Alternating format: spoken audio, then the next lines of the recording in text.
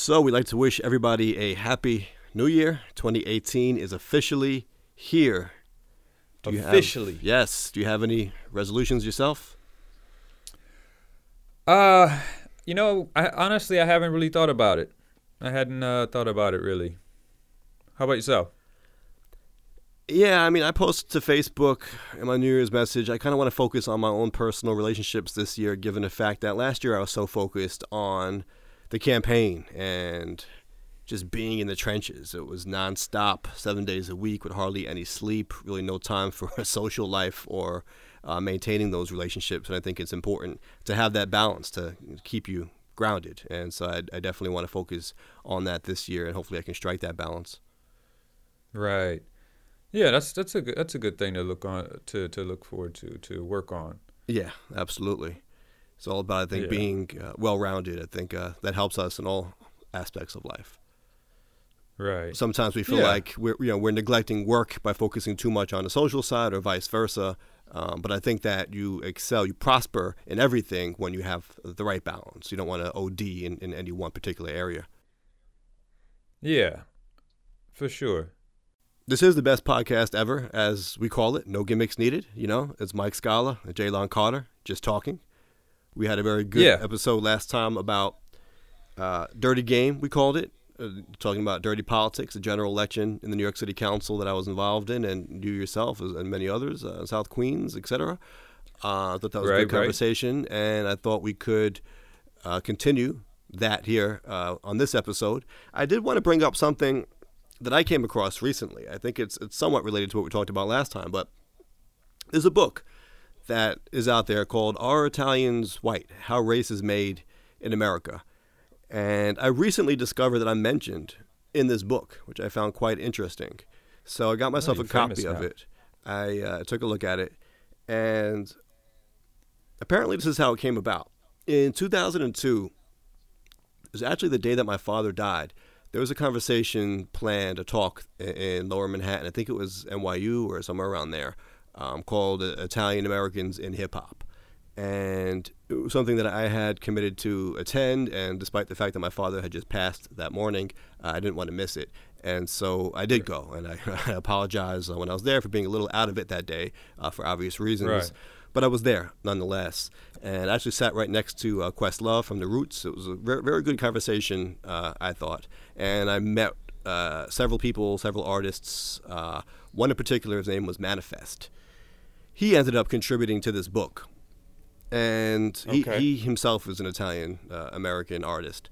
And he talked about his story growing up in New York City and in hip-hop. And the book, on the whole, is about the Italian American experience, how Italians settled in the country. They weren't initially embraced by the Americans who were here previously, et cetera, and how they would try to assimilate. And part of it touched on how they tried to, in many cases, distance themselves from the black people here because they wanted to show that they quote unquote made it and they could be accepted as white Americans. A lot of people had that mentality in those days, right? And and a lot of other groups did the same thing, right. And so a lot of the book talks about that. And in this one particular part of the book that this guy Manifest contributed, he talks about his own experience, and he says that not everyone in Italian America had that mentality. And he talked about some of the hip-hop artists, and he mentioned me. He said Paisan is one example of people who did the opposite and who kind of embraced black culture. So I was kind of used as an example for why Italians might not be considered so white, or as a kind of a counterexample to Italian American whiteness, which I found interesting. Okay. All right. And was there a conclusion in this book? No, it's really more left up to the reader. More of a discussion. Yes, it's more of a discussion. I honestly didn't read the entire book yet, but from what I see, it's not a yes no. It's it's there's this and there's that, and you can draw your own conclusions. Right. Yeah. I remember you going to that meeting. I remember that. Yeah. Because you met a couple of other people out there. I think it was Vinny Paz was out there. Right. Yeah, I remember you going to that meeting. It's pretty interesting that you end up in a book based off of going there.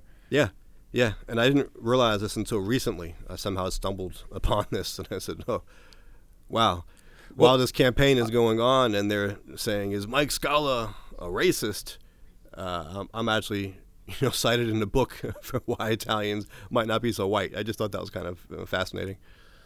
Right, exactly. So, well, you must be famous. You gotta sign some copies now. Yeah, right. So, anyway, on the topic of dirty campaigning, we did mention in the last episode, or at least we alluded to, the primary. And we talked about Halal Sheikh, the second place finisher in the Democratic primary for city council. Right. Standing next to Eric and endorsing him and all that stuff that ensued. I did want to talk about the primary this time. He said that was a whole topic for another podcast, and I think it is, because a lot of the dirty games happened during that primary. In particular with lawsuits. I mean, with litigation. I was sued for the first time in my life personally. I'm an attorney. I've been to court. I've defended people in court. I've represented plaintiffs in court, but I was never dragged into court as a defendant personally. There was actually a lawsuit, Sheikh v. Scala and the Board of Elections last year. I mean, and I was accused of criminal activity falsely. So, we talked about the name calling. They're saying racist, and they're calling me all these dirty names and whatever. That's one thing. But in the primary, I was actually accused of being a criminal or doing criminal things, all for the sake of trying to derail our campaign and kick me off the ballot. Now, you want to talk about dirty campaigning? I think that exemplifies it. And just so people understand what you're talking about, what was the charge against you? They said it was fraud. That they were suing you for. Fraud. Right. For camp signatures. Yeah, I guess. They didn't really substantiate what it was. It was kind of a kitchen sink lawsuit. So to kind of lay this all out, the way to make a ballot, so when you're running for office in New York, you've got to collect signatures to make the ballot. And if you're running as a Democrat, you've got to collect signatures of registered and enrolled Democrats in your district. And there's a certain number that you have to get to qualify for the ballot. And what happens is once you submit your signatures, opponents have the right to review them and file complaints to say that you don't have enough valid signatures, which is fine. Right. I mean, if someone actually doesn't have the signatures, then they shouldn't make the ballot. I get that. But all too often, I think, this is abused, and people use it to try to kick people off the ballot who really should make the ballot, or to make them use up their resources defending these actions. Instead of actually campaigning, they want you to spend your money hiring lawyers and going through all that. Right. Yeah. And we were aware of that before, even when we ran the previous campaign, that was a possibility that some people do that. Well, and I do think that's. Go ahead. Now, I was going to say, I do think that is a dirty tactic, in that when the motivation is to do it to make people spend their money. Right. Because, the donations to the campaign were from voters, and so if you're suing people just to make them spend money on lawyers in a frivolous lawsuit, then you're kind of trying to take away the voice of the voters who donated to that campaign. Sure, just especially for nonsense. If you're able to successfully knock them off the ballot and they actually did have the signatures, but you got them on a technicality or because they weren't able to hire a good enough lawyer to defend against whatever charge that was out there. Right. But you mentioned last time we were aware of this. This is a funny story. I don't even know if I should be telling this, but I will. One of the lawyers from the Democratic Party that I met with this past year said that they tried to knock us off, or they looked at our signatures in 2012 to see if they can get us off, but we had them, so they didn't bother, pursuing that. So I kind of laughed. They were kind of giving me props, like, hey, you actually had your stuff together. You were able to get enough signatures, but we definitely did take a look at that. And honestly, that's all good, because I think that you should look at your opponent's signatures. You should do your due diligence and see if they really did qualify for the ballot.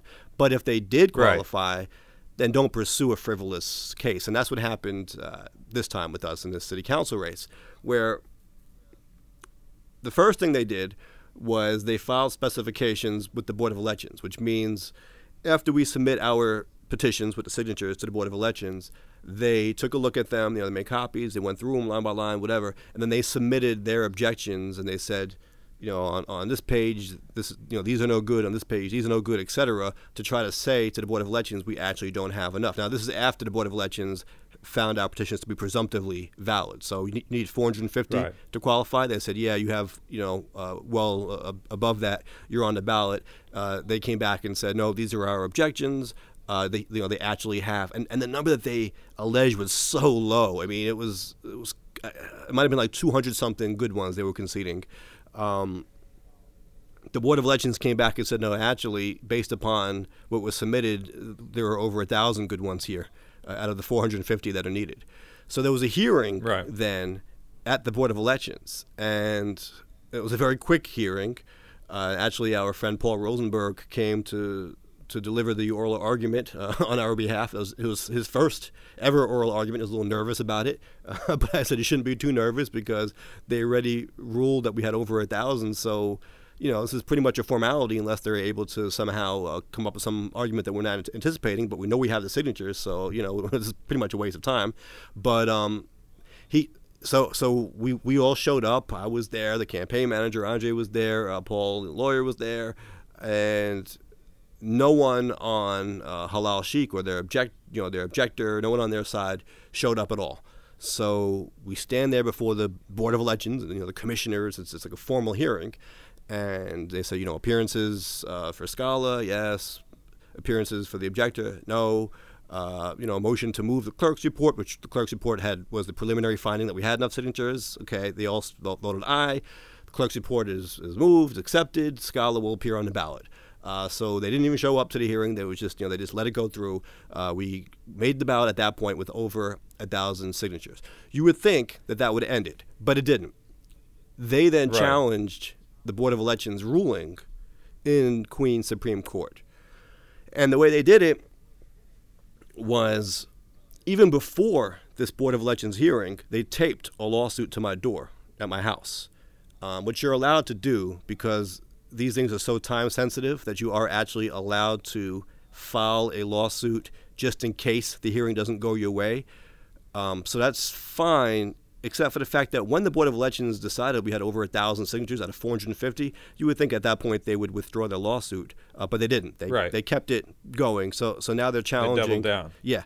Yeah, they doubled down, and they're challenging the Board of Elections ruling in state Supreme Court. Now, the way this all works is there are certain things that the Board of Elections won't rule on, fraud being one of them. So if you want to allege that the person doesn't have enough signatures, like this person is not a Democrat, this person moved, you can't read this person's name, whatever you want to say, the Board of Elections will look at that. But if you're going to argue something more sinister, like fraud, you actually have to go to court for that. And so that was the avenue that they then took because the first the first thing didn't work. So now let's try this fraud attack. I should mention, by the way, even before the lawsuit, before we had to go to court, I took time myself to go to the Board of Elections and print out voter registration cards of all of the Democrats who signed our petitions, who they said were not actual Democrats in the district, to prove that they were. So I had a huge stack of, probably 1,000 pages or whatever, of all these voter registration cards, and I had a whole chart. So this took hours of my time to put together. You're trying to be prepared. Yeah, exactly. We didn't need it at the Board of Elections because, like I said, they didn't even show up to try to argue the case. So it was 30 seconds, it was over. But I then carried this over to the court when it actually went to court. And I showed up on the first day. I didn't hire a lawyer because I am a lawyer, and this is such a frivolous lawsuit. They alleged fraud, and it was really a kitchen sink lawsuit in that they put everything in there that you could possibly put in. And none of it was true. Like, they petitioned before the earliest date you're allowed to petition. They petitioned after the last date you're allowed to petition. Michael Scala doesn't adequately describe the candidate. That's not his real address. Whatever. Like any possible objection, they alleged with nothing to substantiate. It wasn't like, like look at page 3 and 4. Aha, this is what we're talking about. No, it's just he should be kicked off the ballot because of every possible reason someone could be kicked off a ballot. You know what I mean? Right. So, and how do you even defend against such a lawsuit? Because there's nothing, there are no facts that they're actually alleging. The only thing that they did that had any substance, which was actually handwritten and attached to their lawsuit, which said that the county of Queens was not sufficiently described on the petition, and therefore the candidate should be knocked off the ballot. The petition should be held invalid. So I prepared a whole legal response to that as well, saying, look, number one, the county of Queens actually did appear 10 times, in fact, on each sheet, because we pre-printed the county section when someone fills out their address, and we put Queens. So Queens was actually on there 10 times. It wasn't like at the top of it, but it was still on the sheet 10 times. And then I cited case law where it said that you actually don't have to specify a whole lot. You just have to describe the office being sought in such a way that a reasonable person would know what office you're talking about. And we did that. It was member of the New York City Council for the 32nd District of New York City. It was, it was very specific. It doesn't have to say, Queens, New York in there. There was a case that stood for the notion that if the candidate's own address is specific enough and identifies clearly where the person lives in the district, even that is good enough to help define the district. Because when you read the sheet, this person lives in Howard Beach. Okay, I know what you're talking about, the one in Howard Beach. I get it. You know what I mean? So the law on that is not very strict, as long as like I said, a reasonable person can understand what district you're talking about, and that was clearly defined. So I had a whole legal argument in response to that bogus argument of theirs. All right. Right. So you were ready to go. I was ready to go. We go to court. Now, mind you, this lawsuit was taped to my door. And this is something called nail and mail. They also mailed me a copy. And that's a lawful form of service. You can tape it to someone's door and mail them a copy of the lawsuit. So that happened. We get there the first day. Now, I wasn't the only one sued. I was a defendant. William Ruiz was a defendant, the other Democratic primary opponent, and the Board of Elections was also named as a defendant because they're saying that the Board of Elections got it wrong for putting me on the ballot and putting him on the ballot, Ruiz. So I'm called up first. I go before the judge. And first of all, I'm sitting there. The first calendar call, like when they first call the cases, no one shows up on their side. I'm there. I'm ready to go. I got the paperwork. I got everything with me. No one, Halal Sheikh doesn't show up. A lawyer for Halal Sheikh doesn't show up. No one shows up. Second calendar call, same thing. They give him a third call, and a lawyer shows up, a guy by the name of Neil Grimaldi. And he says, I'm here on behalf of Halal Sheikh or whoever. He's like, or whoever. And, he really said who or whoever? Yeah. And I'm like, okay. Now, if you know anything about this guy, some people listening may find that name familiar. This is a character. I encourage everybody to Google the name Neil Grimaldi. He ran for president in 2016, saying that this is a white dude from, I think he's from St. Albans, Queens, or Springfield Gardens, or somewhere in South Queens. And he said that he knows black people more than any candidate in history because there are black people on the bus that he takes to work every morning or something like that. Okay. Yeah. He ran for New York State Attorney General. He ran for mayor of New York City in 2013. A real character. But he does have experience arguing election law cases. So that was a little nerve-wracking. Like, he actually has a lawyer here, like, what is this about now? What are they even trying to do? And remember, I don't even really know what their argument is going to be because they never substantiated any facts. They never really alleged anything other than this vague sense of you did everything wrong, so you should be kicked off the ballot. Right. We also knew our stuff was good because our operation was run by Andre Bystroff, who has been doing this for 10 or so years and was never challenged before. Our operation was on point. But when you're in court now, you're sitting in court and this experienced election lawyer, quirky as he may be, shows up, you start to think, well, what's going on here? Like, what are they doing? Especially when they don't tell you what they're doing. Like, it's just a weird situation you find yourself in. So, right. that all happens. I finally go up to the judge now, and I'm with him and Neil Grimaldi's on the other side, and I immediately object. I say, this is pretty preposterous that we've been sitting here all morning. He just shows up now, and now he wants to proceed with this frivolous case. We don't even know what it's about. And Neil Grimaldi, so it was wasting your time. Wasting our time. Neil Grimaldi requests a full trial. He doesn't want it to be resolved right then and there. He wants to adjourn this till the next day and have a full trial over this case. That again, we don't even know what it's supposed to be about. So I object. I say this is pretty preposterous. And the judge asks me, was the lawsuit served? And I said yes. Right. It was mailed to my house and nailed to my door. I know that nail and mail is a form of personal service. So the judge granted them a trial. We had to come back the next day for a trial. And at this point, I spoke with the campaign and we tried to figure out what we were doing about this, because this became more serious than we thought it was going to be. Now there's an actual trial at Supreme Court over this.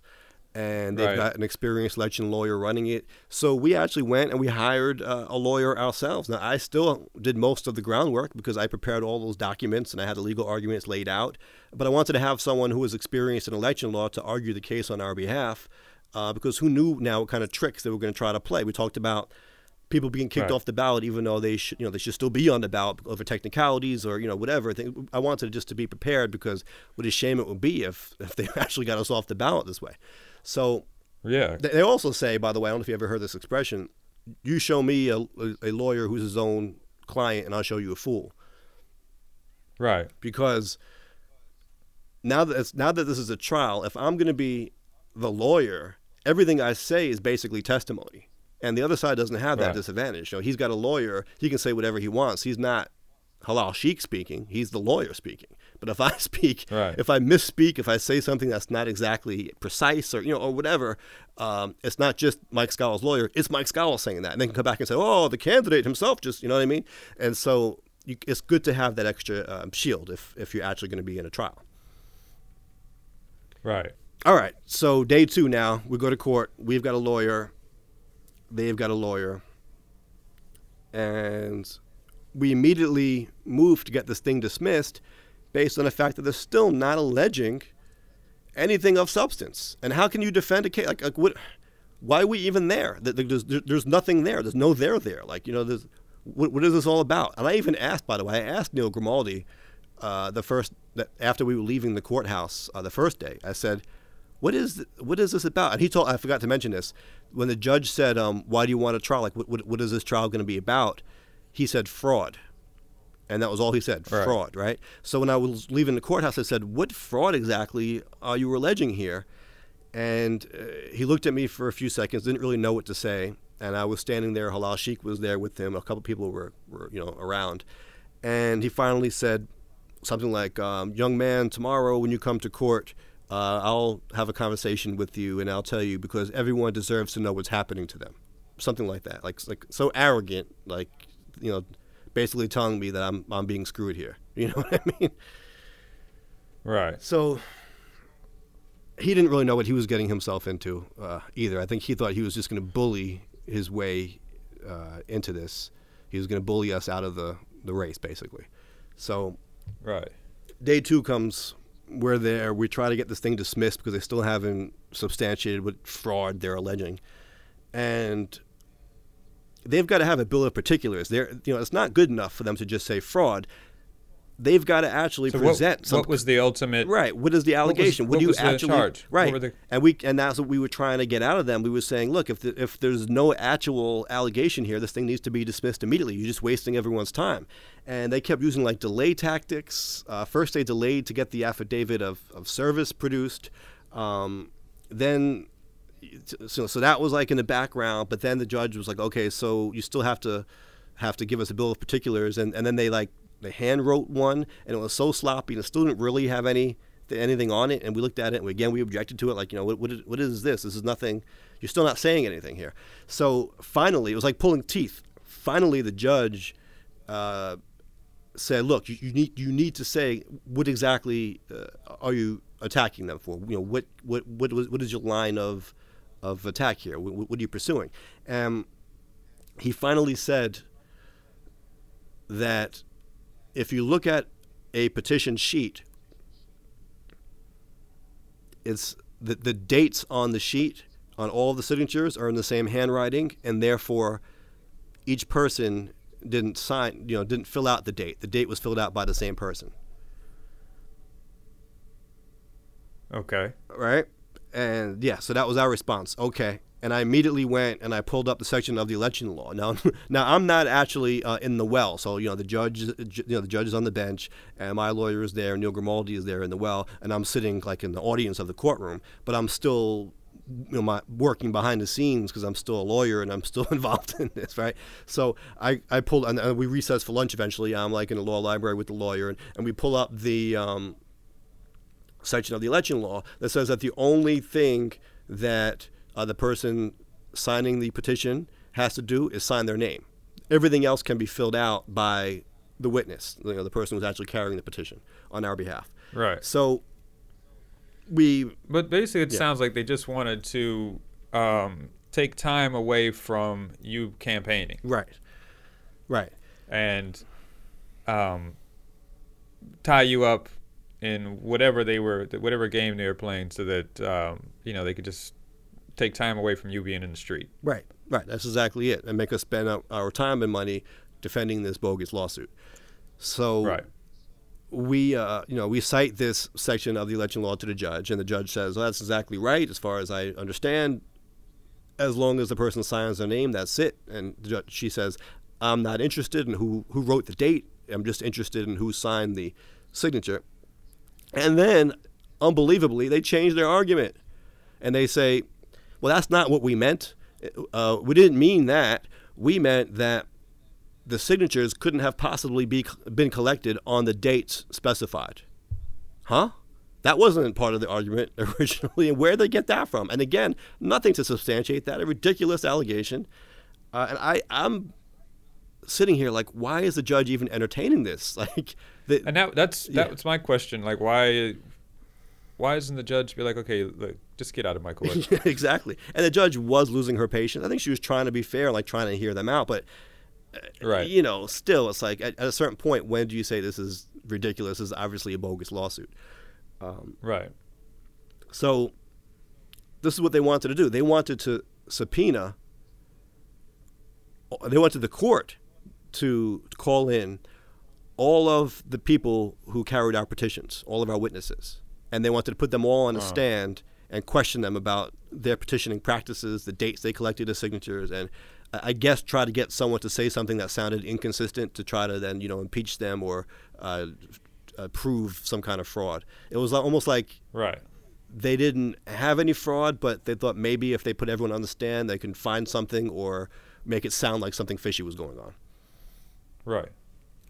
And what a waste of time that is. And I was sitting there thinking, how can you allow all of our witnesses to be subpoenaed into court to have to sit on the stand and explain themselves when you still haven't alleged anything of substance here? You're just grasping for straws. Right. You know what I mean? And you're going to waste now not just my time and the campaign's time, and the court's time, but all of the people who petition for us. You're going to waste their time. You can make them take off work to come in for this ridiculous stuff now too.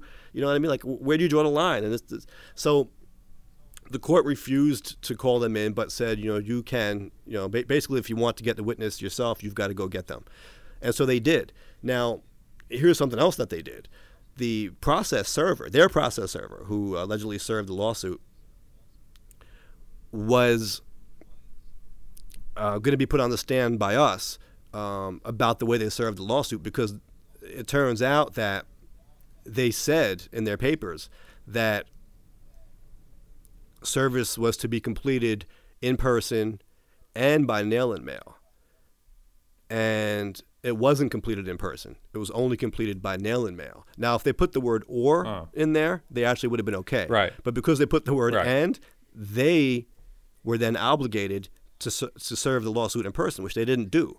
And so they had to produce an affidavit of service, which which is a document where they say that, the process server swears that they actually served this lawsuit, and they say, at this time I saw this person, this is what he looked like, this is his height. They describe the physical characteristics of the person, and it's a legal document saying that the service was completed in person.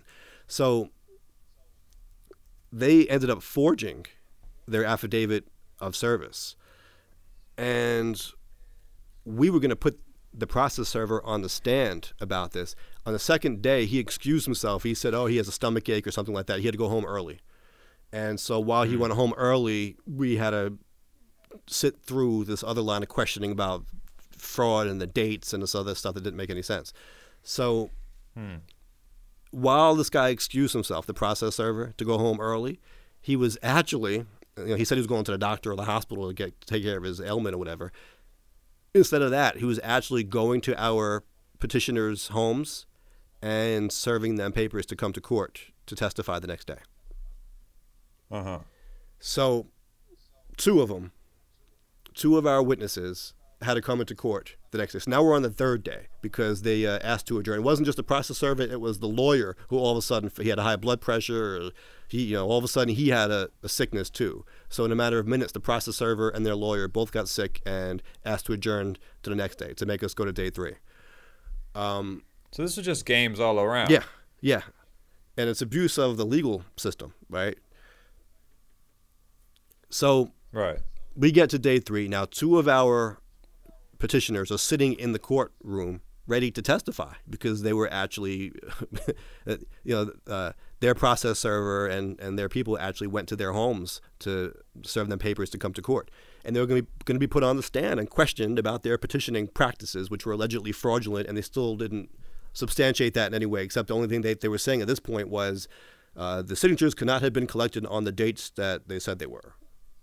And that was like such a blanket, empty statement and it's not even like anything was fishy about it. It wasn't like on this day we had 5,000 signatures. It was very standard. I mean, like there was nothing out of the ordinary about what we were doing. So day 3, 2 of our witnesses are there. We're getting ready to start again, and I'm going to tell you exactly verbatim what my lawyer said to me, because he had a conversation in the hallway. He was taking a little bit of time to come in.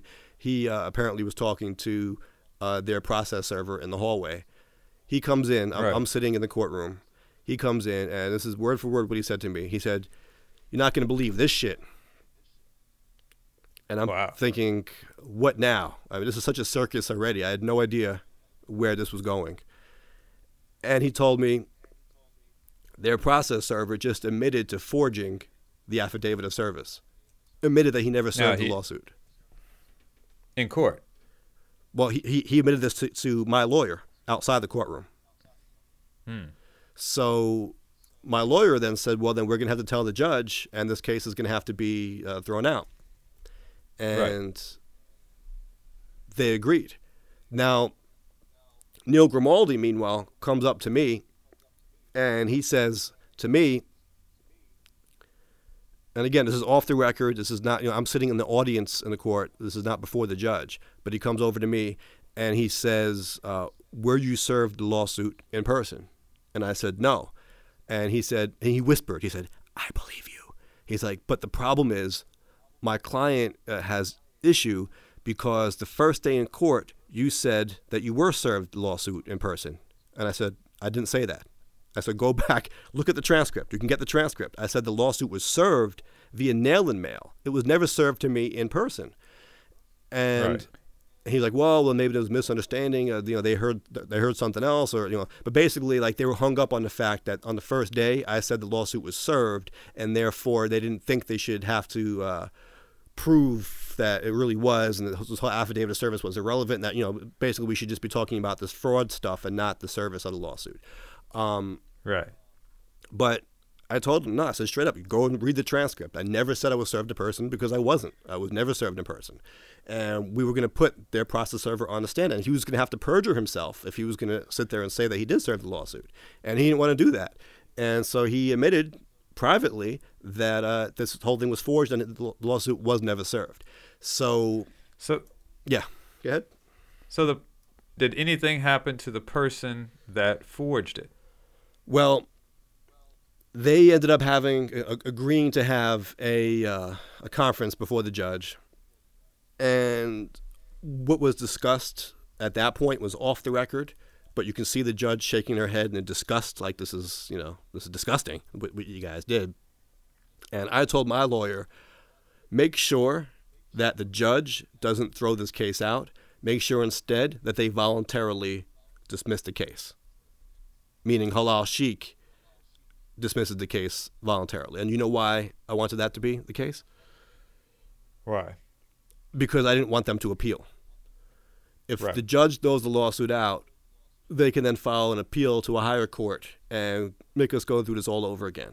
And we knew that there was no merit to what they were doing. All they were trying to do was delay and make us spend our time and money fighting it. So in my mind, they might have done that. Even if the judge threw it out because of a forged affidavit, who knows? I didn't put it past them to do that. So. Right. Well, yeah, they've put everybody through all of this to this point. You want to cover your bases. Right. So I made sure to tell my lawyer, make sure that they voluntarily withdraw the case. And so after the conference that they had with the judge, the session resumed, and Neil Grimaldi makes a speech about there was a misunderstanding. He tries to play it off like it wasn't a forgery, that they screwed up somehow, it was a mistake. And he says, we acknowledge there was a problem with the way this lawsuit was served. And then he looked to Halal Sheikh, who's sitting in the audience as well, and he says, do I have permission to withdraw the case? And Halal Sheikh puts his finger in the air, like Nas, he knows he's done at this point. And so he says, we request to withdraw this case, and the judge says, case is withdrawn, and that's it. We all go home. Now, William Ruiz is sitting there. And he actually kind of became friendly with us during this whole thing because he was also being sued, but they just happened to hear our case before his. So, right. But the same exact thing happened in his, where they also didn't serve him in person, but they said that they did. And so immediately after they withdrew their case against us, his case lasted all of 10 seconds because he had to get up there, and they said the same exact thing. We request to withdraw our case against Mr. Ruiz as well. Request granted. He was done, so he didn't have to do anything. He just kind of rode our coattails because we went through what we did to get to that point. But at the same time, we were sitting there with him, and our lawyer was giving Ruiz some tips, and we were saying, hey, like when it's your turn to go up there, you cite this case, you heard the case we just cited, make sure you cite that too, because we didn't want him to get thrown off the ballot unfairly either. I mean, this is nonsense what this guy was doing, and it was at this point it was us and Ruiz against Halal Sheikh, who was pursuing this. He did raise, I guess, a lot of money, and he had the resources to do it. He figured he can hire a lawyer, make us hire a lawyer. He comes out ahead because he had raised more money than us. Yet what he's doing is unethical, and maybe even more than that. I mean, I was talking about suing him for bringing a frivolous case and falsely accusing me of crime. Fraud is a crime.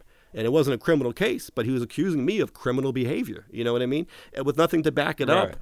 And to me, that's, again, you don't chalk that up to just campaigning. I think this is the kind of thing that should not be a part of our political system, and we need to fight back against it. Yes, if someone does commit fraud, if someone doesn't have the signatures, fine.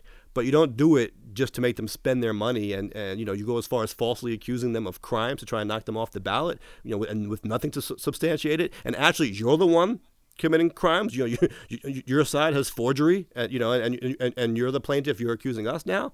I mean, come on. Yeah, and not just that. You're also tying up the courts at the same time. Yeah, absolutely. Like there are other things that could be going on that require the judge's time, the court's time, and this is just they're just using the court system for some sort of a tool. Right.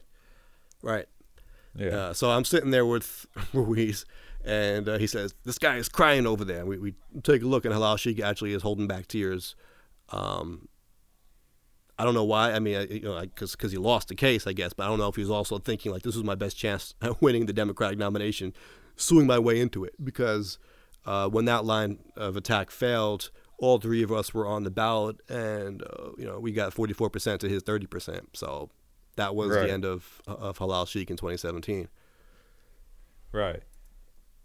So yeah, I mean, it's there are things like that that just need to be, removed from the system, or not be allowed. Like when it's obvious that it's just a game, it's obvious there's no real point behind it other than to tie up the court, or other than to just spend money for no reason. It's ridiculous. Yeah. And this is something that happens a lot, especially in New York politics. And a lot of times, these efforts are successful. People are thrown off the ballot. Now, a lot of times, these candidates don't really do their jobs. If there's a certain number of signatures that they need, maybe they'll go just a little bit above that, and it's easy to invalidate several of them to get them below the threshold. So you really need to get at least 3 times as many. But if you're doing your job and you're doing it right and you actually do have the signatures, you should make the ballot. And this shouldn't be just a tool that is used to kick off insurgents or whomever. Right. Democracy works well when there are a lot of people that voters can choose from. And people should be able to make the ballot if they're doing what they're supposed to be doing. Right. So we wanted to have a fair primary. We wanted to have an election contested on the issues. And eventually we got to have that. And it was a 3-way race. And in fact, Andre, our campaign manager, compared it to wrestling. He was like, this is like wrestling. Halal Sheikh is the heel.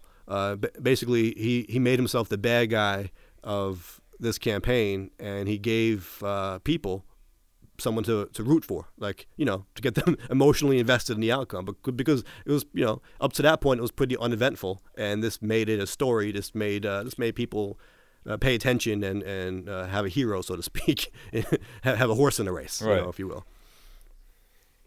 Right, and there was some things that were questionable that I found that happened on election day as well. That's right, because you were there on primary day. On our behalf. Right. So what did you see? Well, at the place where I was at, it was fine. But remember, there were one of our poll watchers had noticed that Eric Ulrich was at the poll with a poll watcher badge in a race that he wasn't even in. That was PS 64. This was the Democratic Park. Yeah, this is the Democratic primary, and he was there as a poll watcher. And, for people who don't know, you can't be a poll watcher unless you get, credentials from a valid campaign. And so the only 3 campaigns were going on were ours, Ruiz, and Sheikh. Right. So for him to be in there, Ruiz didn't do it. We didn't do it. He had to be there on behalf of Halal Sheikh in the Democratic primary, which was very strange. Right. Now, even before this... And he didn't have a primary that day, so there was really no reason for him to be out there. Well, okay, so a few things on that point. Before the primary, this is kind of at the very beginning of the campaign season, Eric did a fundraiser, and a few people attended who were friends of ours and kind of reported back to us what was going on. And Eric apparently said... there's a guy named Mitch Scala, I think. He's running, and he's trying to sell a unicorn farm about the Queen's Rail. It's never going to happen, but that's what he's doing. And he knows who I am. Every time he sees me, hi, Mike, how you doing? But, he gives a speech. I think his name was Mitch something. He's trying to, downplay me. All right, so he did that. Right. But then he brought up Halal Sheikh, apparently. And he said, there's also a guy named Halal Sheikh. Very nice guy. Oh, yeah, he seems like a great guy. I hope he has his time just, after my time, something to that effect.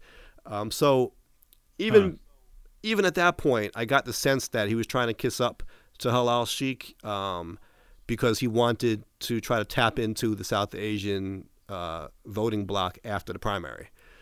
And so I sensed some collusion between them even at the start of the campaign. Now, on this night, primary night, one of our poll watchers was new to doing this. He had never collected the numbers. And the way this works is after the polls close at 9 p.m., if you have a poll watching certificate from one of the campaigns, you're allowed to be at the polling site when they close it up. They take the votes out of the machine, so to speak, and you can tally how many votes each candidate got. So it's an early way to report back on which candidate got how many votes at each site. So our poll watcher was new to this, and he asked Eric Ulrich. Well, it was everything all right over there? It fell or something. I don't know what that's all about, but anyway, our poll watcher was at this site, and he asked Eric, who was mysteriously there, for help. He's like, how do you read these numbers? How do you report these numbers? It's a little complicated. And Eric was like, oh, no problem. Which campaign are you with? And he's like, I'm with Mike Scala's campaign. So, oh, cool. So this is how you do it. And apparently Eric showed our guy how to report the numbers. And our guy didn't really find it necessarily suspicious, but he just told us about it. And then we said, right. Well, why was he even there in the first place? What is going on with that? So right. The thing that was really odd, though, was the result at that particular school. And this was an election where turnout had decreased throughout the entire district, yet at that one school it shot up by an obscene amount. And I don't have the whole numbers in front of me, but it was something like 560-something votes for Halal Sheikh to 30-something votes for us. And like, how did this happen? It was such an anomaly compared to everything else that was going on in the district. Now, you could maybe make the argument that this is where a lot of the South Asian base was. Maybe these were the votes that he was able to successfully target. That's possible, but that also wasn't the only polling site that had a large South Asian population. So why was it just at that one school, not the others? There are still questions to ask about that. And also, why was Eric Ulrich at that one school? That was also a school in the general election. We called it Geronimo. It was like codename Geronimo. We wanted to keep a close eye on that school because of the discrepancies during the primary. So we had extra lawyers there. We had extra attention on that school. And it turned out that nothing irregular happened in the general election. We won the general election there pretty handily. But a school that was like a neighboring school had a spike for Eric. So I don't know if there were shenanigans, like if they knew that we'd be watching that one and they moved it over like to the next one, or maybe it just was just this freak thing that happened. I don't know, but it did look kind of suspicious. Yeah, it is pretty suspicious. That didn't really sit well with me. There was also one of the other poll watchers was kind of threatened. Not poll watchers. One of our guys was kind of threatened by the Halal Sheikh people on election day. You might have heard more about that than me. It was just it was kind of telling them like you guys don't have a chance, you're lost. But the way that they said it made the person kind of nervous. Yeah, I heard something like someone told them, "We've got more money than you. You're gonna lose. I don't even know why you're out here. Like, why are you bothering? Go home." Something like they were taunting them. Yeah, right. Which is funny because we spent, I think, about $55,000 somewhere in that range on the primary to their $150,000. Like we basically outspent 3-1 by Halal Sheikh, and we still won. So it's not always about who has the most money. We certainly out-campaigned them. But to your earlier point about Eric not having a reason to be there, I could see him wanting to see how the Democrats did at each location. My curiosity was, why was he at that school in Ozone Park, especially given the weird result there. But again, it could be just him knowing that this could be a close race, and if he's got this alliance in the making with Halal Sheikh, he wants to see what kind of margins he can get out of the South Asian community. Like, how many South Asians is Halal Sheikh able to drive to the polls that he can then capitalize on in the general to perhaps make up whatever difference he needs later on? Yeah, it's possible. It's just odd all the way around. Yeah, it all seemed a little odd. But again, the point that I was trying to drive home with this whole episode was, again, what's acceptable, what's not. What are we going to tolerate as voters and as concerned citizens, people who participate in democracy here? Right. When someone stoops to this level, do we validate them? Because I know Halal Sheikh is going to want to run again, but I don't think people should forget that this was a tactic that he used this past year. Yeah, because this wasn't his first race. No, he ran in Brooklyn for the assembly prior. Then he moved to Queens, or he ran in Queens last year. Right. So, yeah, most likely he will run again.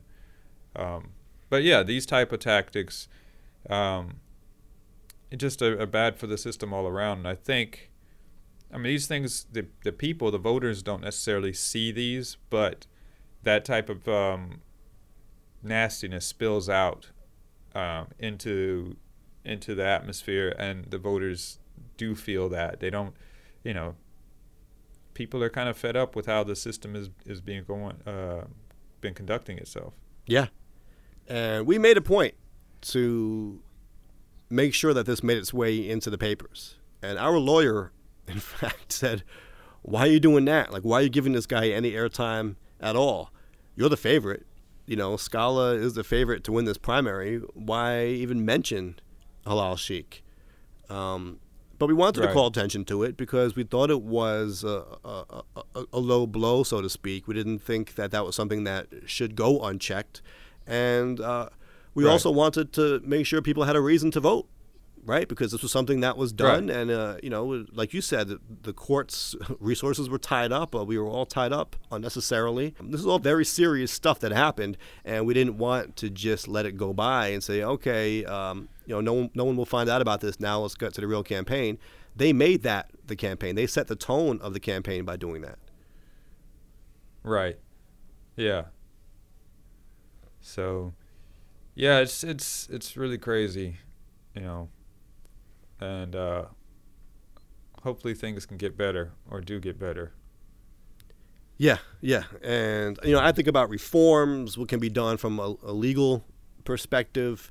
Interestingly, my attorney said in all his years, and he's kind of an older man at this point, he said in all his years doing election law cases, never has he seen a frivolous claim successfully pursued. In other words, for me to then come back and sue him for attorney's fees and for wasting my time, for falsely accusing me, he said that's never been successfully done because basically the courts do just chalk it up to politics. It's they're cynical enough to believe this is just what happens, and it's kind of a low maneuver that sometimes people use, but they don't go as far as classifying these things as frivolous, when I think that they might want to start looking at doing that. I think so too. I think it's a problem that everyone's just that complacent with these type of things being done in campaigns, just to say, oh, well, it's just a part of politics, when, when it's just frivolous and it's nonsense. It wastes time, it wastes resources, it wastes voters' money, it wastes, the court, it clogs up the court system. It's just, it's unnecessary. Yeah, and then, because I've argued cases in Queens court myself, you try to get a trial date for Queens, and it's like 3 years from now or something ridiculous. Well, why is that? Because the system is so backlogged with all these ridiculous matters that shouldn't be there in the first place. Right. So, yeah, it's another thing that needs to be dealt with. I don't think that's. I don't know if there's any way to litigate that, but it's more of, not accepting that this is just part and parcel for the territory. Right. Well, I think that's certainly part of it, but I do think it can be litigated, because normally if someone brings a frivolous lawsuit against you, you can file a claim against them for your attorney's fees, and there's an all action for doing that. Also if someone falsely accuses you, it's these are tortious actions. These are actionable things that you can pursue.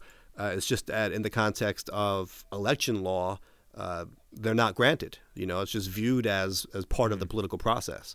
So I do think that we should consider granting attorney's fees and having courts call these cases frivolous. I mean, that judge should have said, no, you know what? This is a frivolous lawsuit. I'm going to actually award Scala's campaign damages for this. But but that doesn't happen. Right. Well, maybe even not, even if it's not, necessarily for like monetary damages or what have you, but just throw the cases out. Have less tolerance. Yeah. Or whoever brings those cases, they have to cover the fees for the party that they're going after. Yeah, well, again, that's part of the whole frivolous lawsuit. Yeah. But like I said, I wanted to because I didn't want to have to pay those attorney's fees. But my attorney said that's just not awarded in these types of cases. So. Right. So. Oh, well. That's pretty out there, and I think it all leads to what has people very much unhappy with the political system that's currently been how the political system is currently being practiced. I think so too. I mean, and there were voters who came to us and said, "Well, what are the consequences now? Now that he did this, this is crazy. What happens now?" Right. And all I could say was, he'll be summarily rejected at the polls. But aside from that, what are the consequences? It's just the voters have to say we're not going to accept this. In New York City in particular, voters are so accustomed to this that this adds to the perception that the game is rigged.